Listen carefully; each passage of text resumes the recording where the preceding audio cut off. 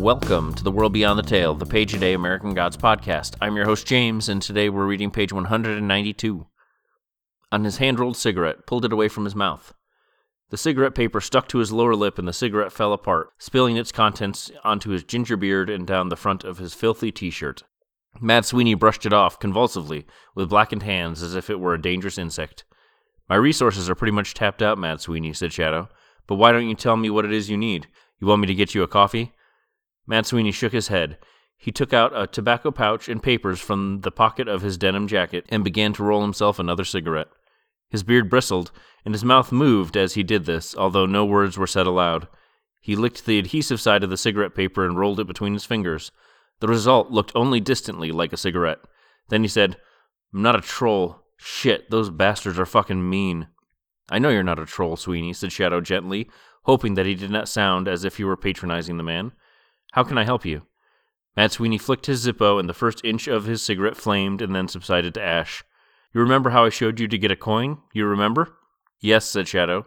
He saw the gold coin in his mind's eye, watched it tumble into Laura's casket, saw it glitter around her neck. "I remember. You took the wrong coin, man."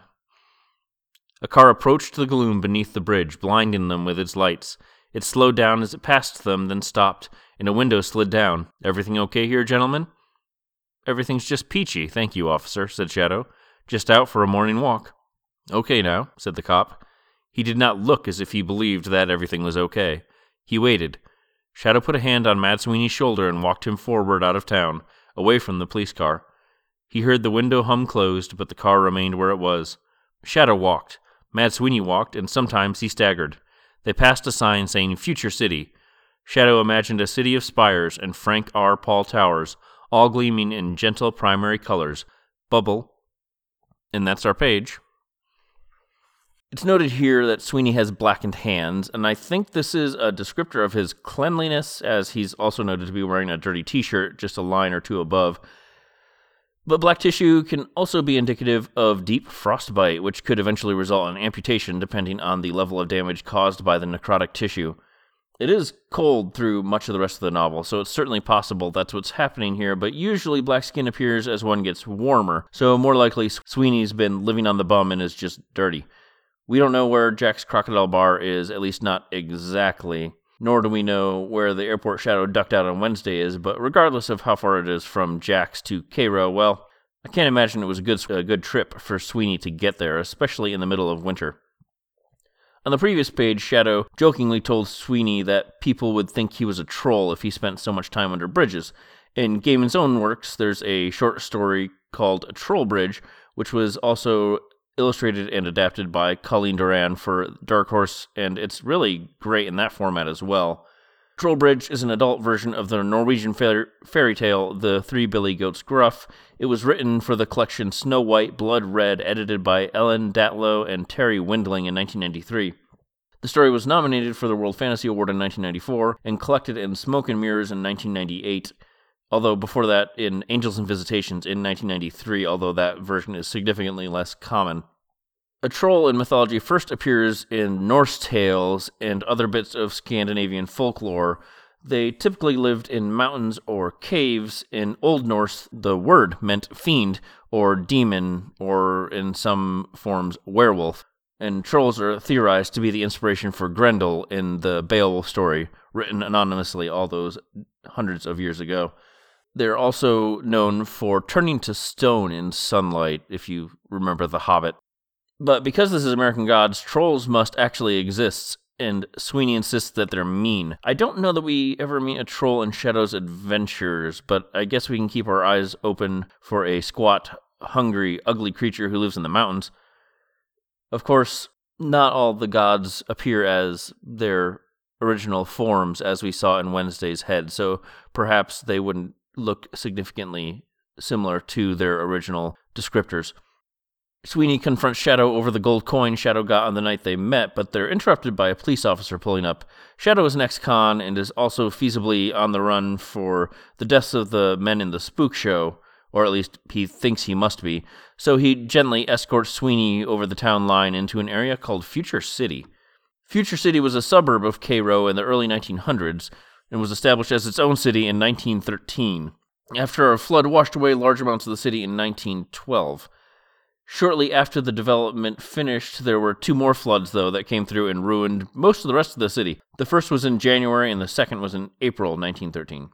After the April flood, many of the houses survived, but had been lifted off the property they had been built on, and now, just over 100 years later, very few people continue to live in Future City.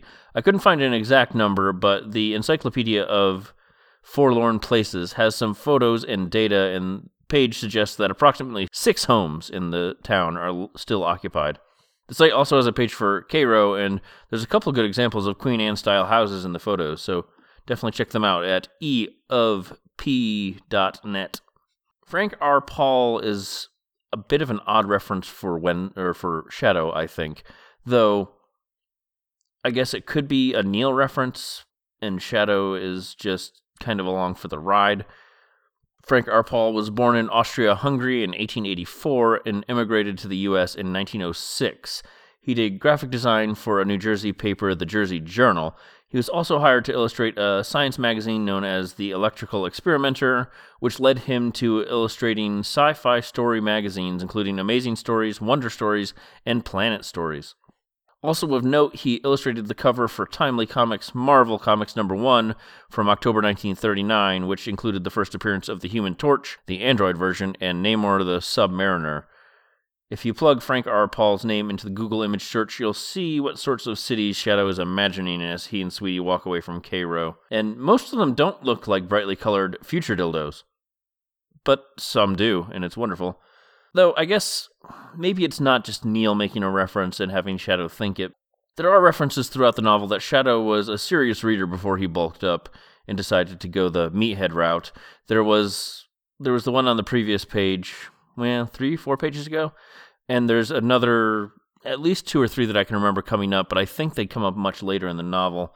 I know that I myself read a ton of science fiction in my middle school years, but I never really dug into illustrated covers for books. But I can certainly see Shadow being that kind of reader and finding that to be interesting. It also could just be a simple instance of Neil inserting a bit of himself into Shadow's character, but I just don't know. I'm really trying to remember how much of a reader Shadow is. But I guess we can discuss that in another 200 or 300 pages whenever it comes up again. Get in touch with the show at theworldbeyondthetale@gmail.com and on Twitter at worldbeyondpod. Thank you to Julian Granganage for his version of St. James Infirmary Blues, which we use as our theme. And thank you for listening. I'll be back tomorrow with another page, and remember, only the gods are real.